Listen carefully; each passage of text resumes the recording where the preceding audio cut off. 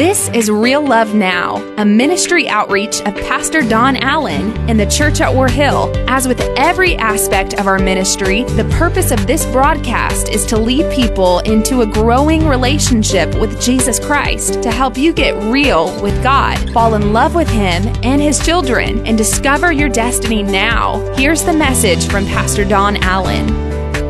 This Christmas season, we're in a series.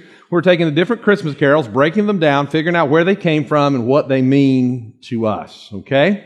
So as we prepare to receive this today, let's go ahead and bow our heads and ask the Lord to open His Word to us. Father, thank you for this day. Thank you for your presence. Thank you for your goodness. And Lord, I pray that today you will change who we are. Lord, we didn't come to this place today to simply hear someone recite a story. We came to embrace the one who the story is about. Speak to us in Jesus' name. Amen and amen.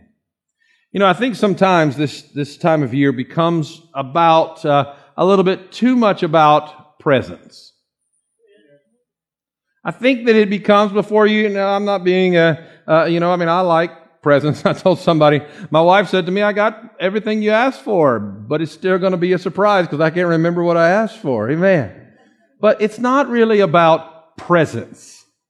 It really is about, listen to the difference, presence. It's really more about presence. Because when we realize what God has done, in the beginning, God would come and walk with man. And as He would walk with man, they were together in each other's presence. I think sometimes we miss the beauty of the moment of this season because we're too worried about the present that we don't focus on the presence of those we walk with. That we don't celebrate those that we've gathered with, that we don't celebrate. So what did Jesus say that He came to restore? That which had been lost. What had been lost was man's ability to come into the presence of God. Yesterday morning, I had been reading my Bible, and after I was reading my Bible, it was just kind of a busy moment. A lot of things were happening. I had an early morning conversation I was supposed to have with a pastor, kind of about some things they were doing at their church this weekend. And in the middle of all that, I remember I just closed my eyes for a moment, and I was thinking, this is my prayer time. This is the time that I enter into His presence. And it was like the moment I closed my eyes, I knew I was in His presence. And then I heard, whether it was the flesh or whatever it was, say, who do you think you are just to go right into His presence? I mean, who do you think you are just to boldly go right into His presence? And then I realized something. There is no right that I have to boldly enter into His presence, but it is an access granted by the gift of Jesus Christ that we might all boldly approach His presence. And so when we're thinking about the power of presence this year, this story that centers around the O Holy Night Carol really sums things up for us. Now imagine the year is 1847. It is a small, out-of-the-way French province. There's a local unknown parish priest who approaches a poet. And this French commissioner of wines for the area. So here, basically, he goes to, for lack of a better way to sum it up, he goes to their local liquor store owner. Have your attention? And he says to him, I realize in your part-time, you are a poet. His name was Francis Capot. And he asked him, will you pen a poem, sir, for the upcoming Christmas Eve service? Now imagine the shock on the local liquor store owner's face as the local priest has walked in and said, I want you to write the centerpiece of the Christmas Eve service. Can I just break what I'm supposed to be doing up here and tell you that if you haven't realized it or not, you are the centerpiece of all of Christmas because Jesus came for you. In the last service, 10 people gave their life to Jesus Christ, realizing that He had come for them. Amen. We celebrate that today. And so this man sits down and he's a little shocked. He says, I don't know why you would ask me, but I'm honored. And so he accepts the invitation. And all of his excitement as he sits down to pen a poem about that night, he realizes he's never really thought much about that night. So he goes to Luke chapter 2 in the scriptures, and he reads a very lengthy passage, but I think it's important for us today. Luke chapter 2, beginning in verse number 6, reads like this. While they were there, the time came for the baby to be born, and she gave birth to her firstborn, a son. She wrapped him in cloths and placed him in a manger because there was no guest room available for them. And there were shepherds living out in the fields nearby, keeping watch over their flocks at night. An angel of the Lord appeared to them. Now listen, if you hear me stuttering over this passage, it's because I've read it my whole life. I preached it in a different version, a translation of the scripture that's not as plain as this, and my mind's jumping ahead of what's on the screen. But an angel of the Lord appeared to them, and the glory of the Lord shone around them, and they were terrified. But the angel said to them, do not be afraid. I bring you good news that will cause great joy for all the people. Today in the town of David, a Savior has been born to you. He is the Messiah, the Lord. And this will be a sign to you. You will find a baby wrapped in cloths and lying in a manger. And suddenly a great company of the heavenly hosts appeared with the angel, praising God and saying, glory to God in the highest heaven, and on earth peace to those on whom his favor rests. And when the angels had left them and gone into heaven, the shepherds said to one another, let's go. What did they say? Let's go to Bethlehem and see this thing that has happened, which the Lord has told us about. So they hurried off and found Mary and Joseph and the baby who was lying in the manger. And when they had seen him, they spread the word concerning what had been told them about this child. And all who heard it were amazed at what the shepherds said to them. It went all the way to Jerusalem, I believe. 5 miles away, they were hearing about the miracle that was happening. But Mary treasured up all these things and pondered them in her heart. The shepherds returned, glorifying and praising God for all the things they had heard and seen, which were just as they had been told. May the Lord bless His word. So he finishes reading this. And as he finishes reading this passage, this moment of inspiration comes over him.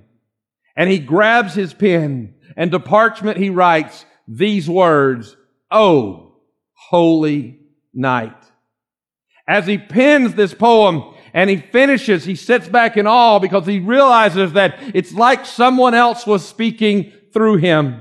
And he also notices that it's not really just a poem. So he goes and finds his friend who is a great musician, and he finds a friend, and his name is Adolphe Adam. And Adolphe Adam is a local Jewish man. So here's the local liquor store owner who goes to the local Jewish man who doesn't celebrate Christmas and wants zero to do with this Jesus that is worshiped, and says to him, "Will you write the music for this project?" The Jewish man would say, Adolphe would say, "I feel overwhelmingly compelled to participate." And so he writes the score that goes along with the poem, "Oh, Holy Night." 3 weeks later, it is performed, and in this Christmas Eve service, it is so successful, quickly it is picked up by other churches. It begins to spread across Europe and gains the attention of those higher up in the Catholic Church. As they find it, all of a sudden they become very disturbed when they realize that a man who is not a churchgoer wrote the words, and a man who did not believe in Jesus wrote the music. So immediately they denounce the song, and the song is buried at that point. For 10 years, the song would lay unsung. But somehow a reclusive writer from the United States stumbled across the song. His name was John Sullivan Dwight. John Sullivan Dwight was not only a writer, but he was a famous writer for the fact that he wrote vehemently stating that slavery was wrong, that slavery must be abolished. When Dwight heard this song And he read particularly the third verse. He was so convinced that it must become the anthem of all who would search for freedom. That it must become the anthem for all who were done wrong in this world. And these are the words that he celebrated. Truly he has taught us to love one another. His law is love, and his gospel is peace. Chains he shall break, for the slave is our brother, and in his name all oppression shall cease. Oh, holy night. What an amazing beginning of a song.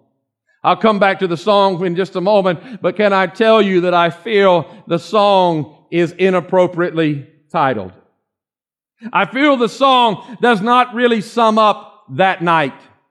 We think of it when we sit by the candle light, or we sit by the light of our trees, or we sit by this time of year. We think of the holiness of the moment that when Jesus came. But can I tell you that there was nothing holy about the night that Jesus came? There was nothing holy about that moment. Some of you are going, wait a minute, Pastor, angels are showing up, people are singing. But no. I want to give you the standards of the world for holiness. Jesus came into a lowly place that was not considered holy. He was wrapped in old cloths that were not considered holy. He was laid in a manger. Can I tell you that anything that a creepy critter crawled on was unholy? How many of you would agree it's still unholy? Amen. But anything that a creepy critter crawled on was unholy, and mangers were definitely something that little things would scurry into to make them unholy. There was nothing holy about the night. I hear what some of you are saying, but Pastor Don, think about what happened that night. But think about this for just a moment. Shepherds came who were considered some of the most unholy of all. They smelled like their job. They were stained by the dirt of their job. They smelled like they got along better with the sheep than they did in the presence of people. The shepherds came. Others would come. Others would gather who were not perfect people, who were not holy people. And they would gather into a manger, seeing for that evening to see this child that had been born, that these crazy shepherds are declaring has been born, the Messiah. And they would all come before him in this very unholy setting. Now hold on a minute. I think some of you are still doubting the unholiness of it. You've got to understand what was holy in this setting. In the world they lived in, that if you wanted to get into what was holy, you had to step through the gate into the temple area. And those who were only moderately holy would have to go and take what we would call a baptism. They would go and wash. And as they would wash, they would all of a sudden get clean, and they would step in. If they were clean enough, they were allowed to step into the outer court. There was a place for women, and then the men came into the outer court. And then, if they had the right bloodlines, they were born into the right family, and they had served in the right way, and they had cleaned even more of themselves up, they were able to step into the inner court. Because that's what holiness was. Holiness was a barrier between God and man. I tell you, there was nothing holy about the night that he was born. But listen, this is what even holiness was even more. There was one guy out of the few people who left the crowd of people, who left the bunch of people called the rest of us out there, who was able one day, for one moment, in one little brief interlude, to go in before the presence of God into the most holy place. So we have three standards of holiness here. And only one guy got to go in. Before he got to go in, he had to bathe in front of everybody, and everybody had to inspect him to make sure he was clean enough to get in to the presence of God. They tied a rope around his leg in case they missed something, and the presence of God killed him because he wasn't holy enough. That's the standard of holiness.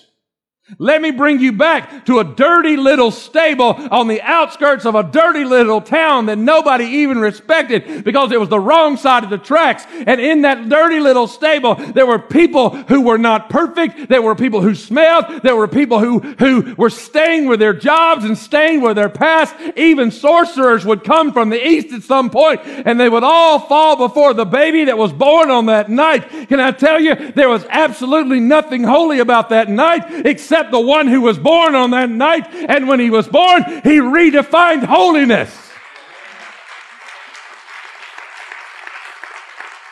It became that redefinition of holiness because what happened at that moment was this, that he said, I will bring those who don't deserve to come into my presence boldly into my presence. I will bring people who have a past into my presence. I will bring people whose sin may stain their hands into my presence. I know what you're thinking, Pastor Don, it's Christmas Sunday. You're supposed to behave. I'm sorry, I missed the memo.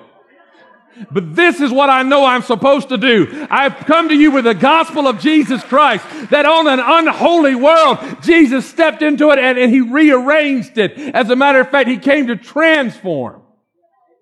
He came with a transformative message. He came to redefine order. Because we thought we had to do this, and then this, and then this, and maybe tie a rope around my leg, maybe God will love me.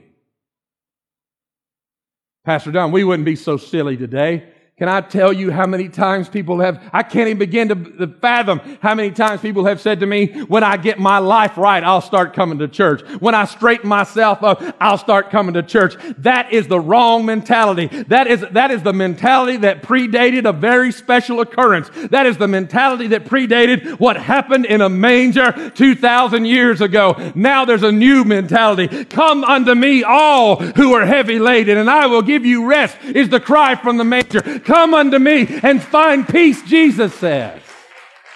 But Pastor, I'm not yet perfect. Good, I can preach to you.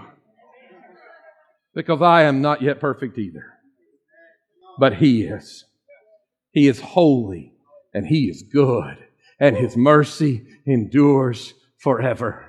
Look at the beauty of this song, how it parallels Luke chapter 2. Think about it for just a moment. When all of your sins mound up against you, we sing, "O Holy Night," with such a beautiful note that resounds, and we think, I could never measure up to that. But God chose a liquor store owner, a man who did not worship Christ as the Messiah, a composer that was a forgotten parish priest, and an American who had an ulterior motive like there's none of those in this world.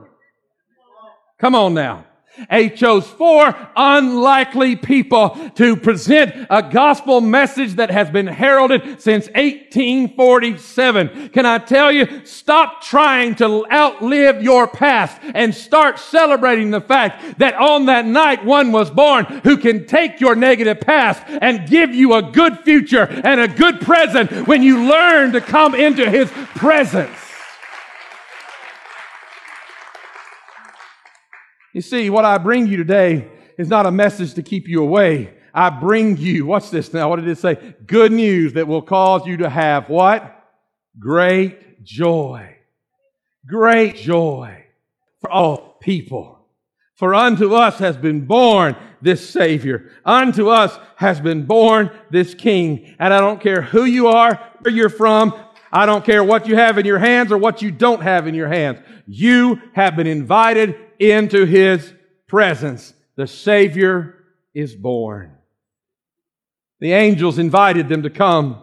They came. They had been looking for one thing, but they found another. I want you to get that today. I want you to understand that. They had been looking for one revelation of who He was, but when they came into His presence, they found a different revelation.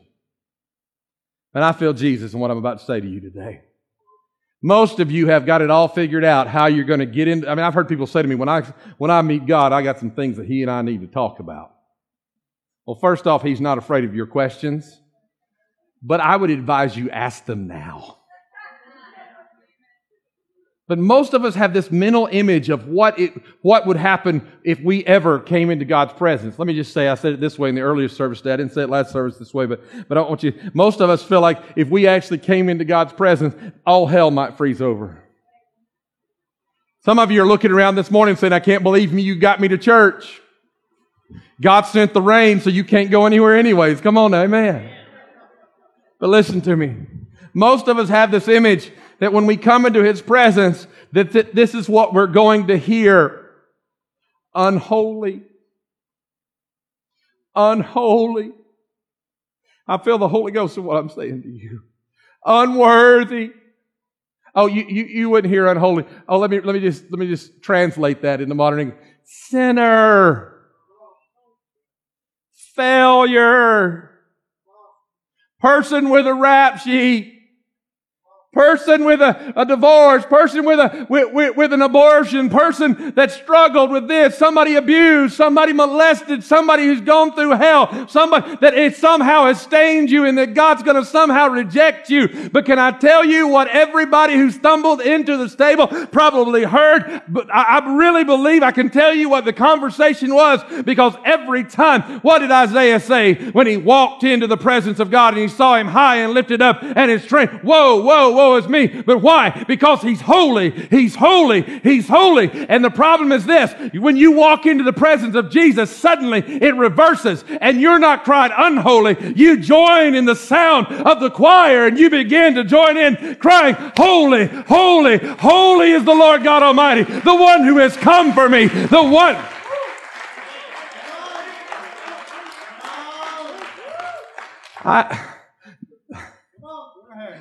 I don't know who you are, but God changed this whole message for somebody today. Listen to me. I have a problem. I pick up accents wherever I go. It's not good. Now, because of my limited Spanish, I'll be like in some Asian country somewhere and they'll start speaking their language. I'll respond in Spanish, because if you're talking some different language, I just speak in Spanish to you. But what really gets me is, like, I ministered for a week down on the bottom in Galeano in Cutoff, Louisiana, and in about a week I came back knowing I never said gator the same way. Give me some gumbo. But my accent begins to change. I'm trying to figure out where was I even going with that. Come on now. My accent begins to change. And as I get into those environments, all of a sudden I begin to pick up those sounds and those things. And what happens is their culture begins to change me. And there's something about that where their culture begins. I always tell people who go on a mission trip with me, don't go back and blow your family away acting like they don't know something. They won't like you. But what's happened is you've been immersed in a different culture and you found something that changed you. I'm preaching to somebody here. Most of you feel like you could never change. The problem is you've been only approaching God for the present He can give you, how He can help you out of your problem, how He can help you out. I'm preaching to somebody, how He can help you out of your struggle, how He can help you find the finances or the job or the spouse you need. You've only been approaching Him for the present. But what you need to realize was the beauty of that night, that on an unholy night with an unholy people, He came into their presence and invited us to come into His presence. And when you get in His presence, you begin to pick up His attributes and you begin to sound like Him. You begin to talk like Him. You begin to act like Him. What you need is to stop searching for the presence and start searching for the presence of the living God. And when you get in His presence, start expecting everything to change in your life. Come on, why don't you give a good God, a holy God, a good praise?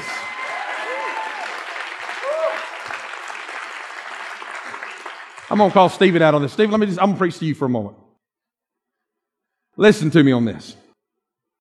So here's the problem. Most of us have an environment that we feel like is safe for worship. When we get into that environment, this is how we worship.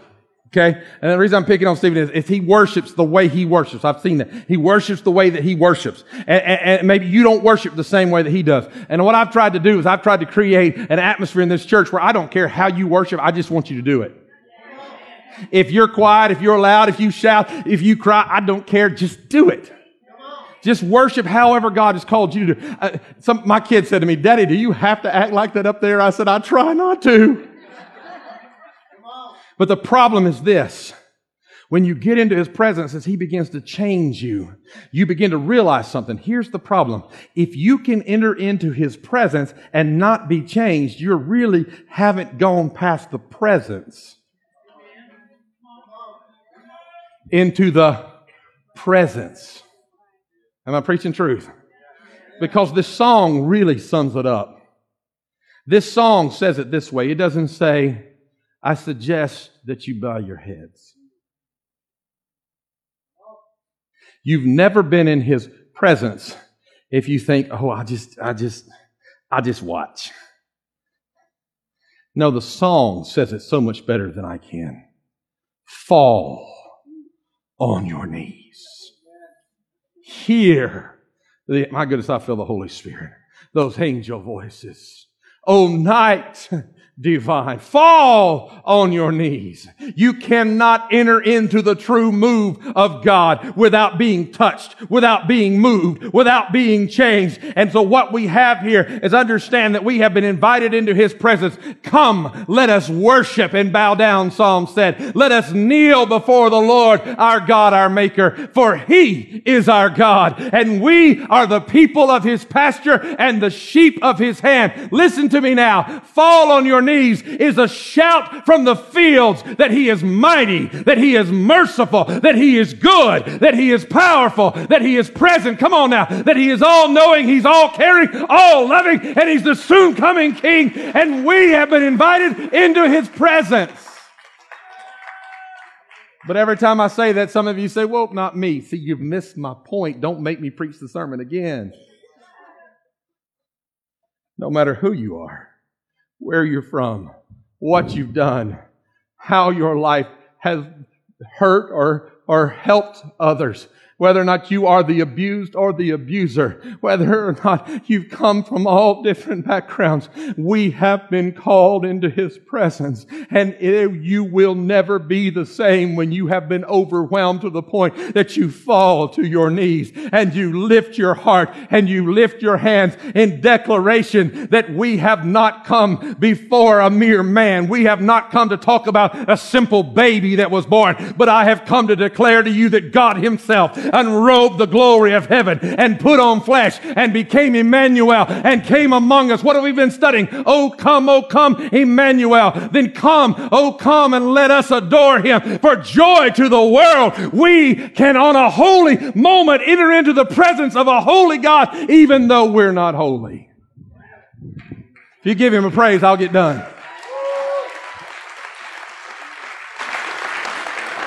Either y'all feel God or you really want me to finish.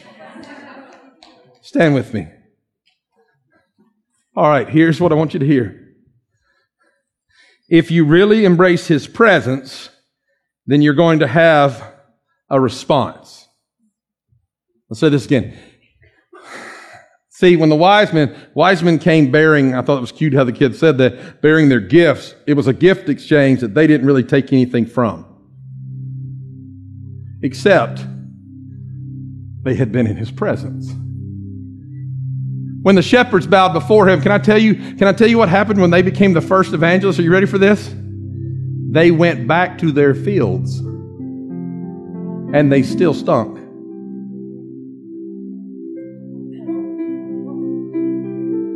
You see, Jesus didn't come to make it all about, I didn't come to tell you today, you know, if I wanted to call you to Christ and I said, tomorrow, if you get saved today, tomorrow you'll have $100,000 in the bank and your mortgage will be paid for. Every one of you get saved whether you need it or not.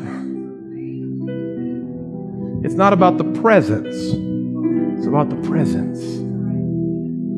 That even though I may not change my physical world, what happens in my spiritual world is going to start changing me so that I don't fit in that old world anymore and I start moving to where God's called me to be. But here's the way I love their response. Watch this. Do you remember I told you to say this with me in the very beginning? The shepherds heard the truth and said, go worship Him. Do you remember what they said to each other?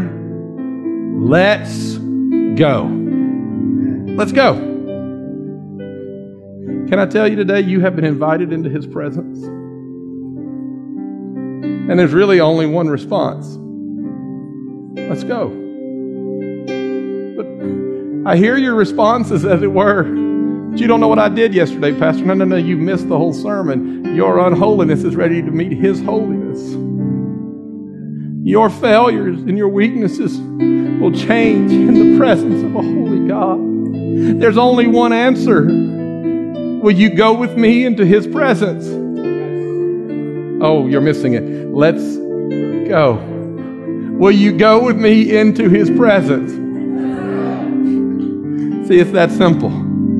All right, God, let's go. And here's what happens. When you get in the presence of God, You're so changed that you're now called to proclaim His presence. And say that again. When you learn to get in the presence of God, you are now called to proclaim His presence. What I mean by that is very simple. That now that I have gone into His presence, I stand here telling you, come on, let's go together. It's not an exclusive club. It's inclusive. He came with great news for, what's this? All people. Bow your heads in this place.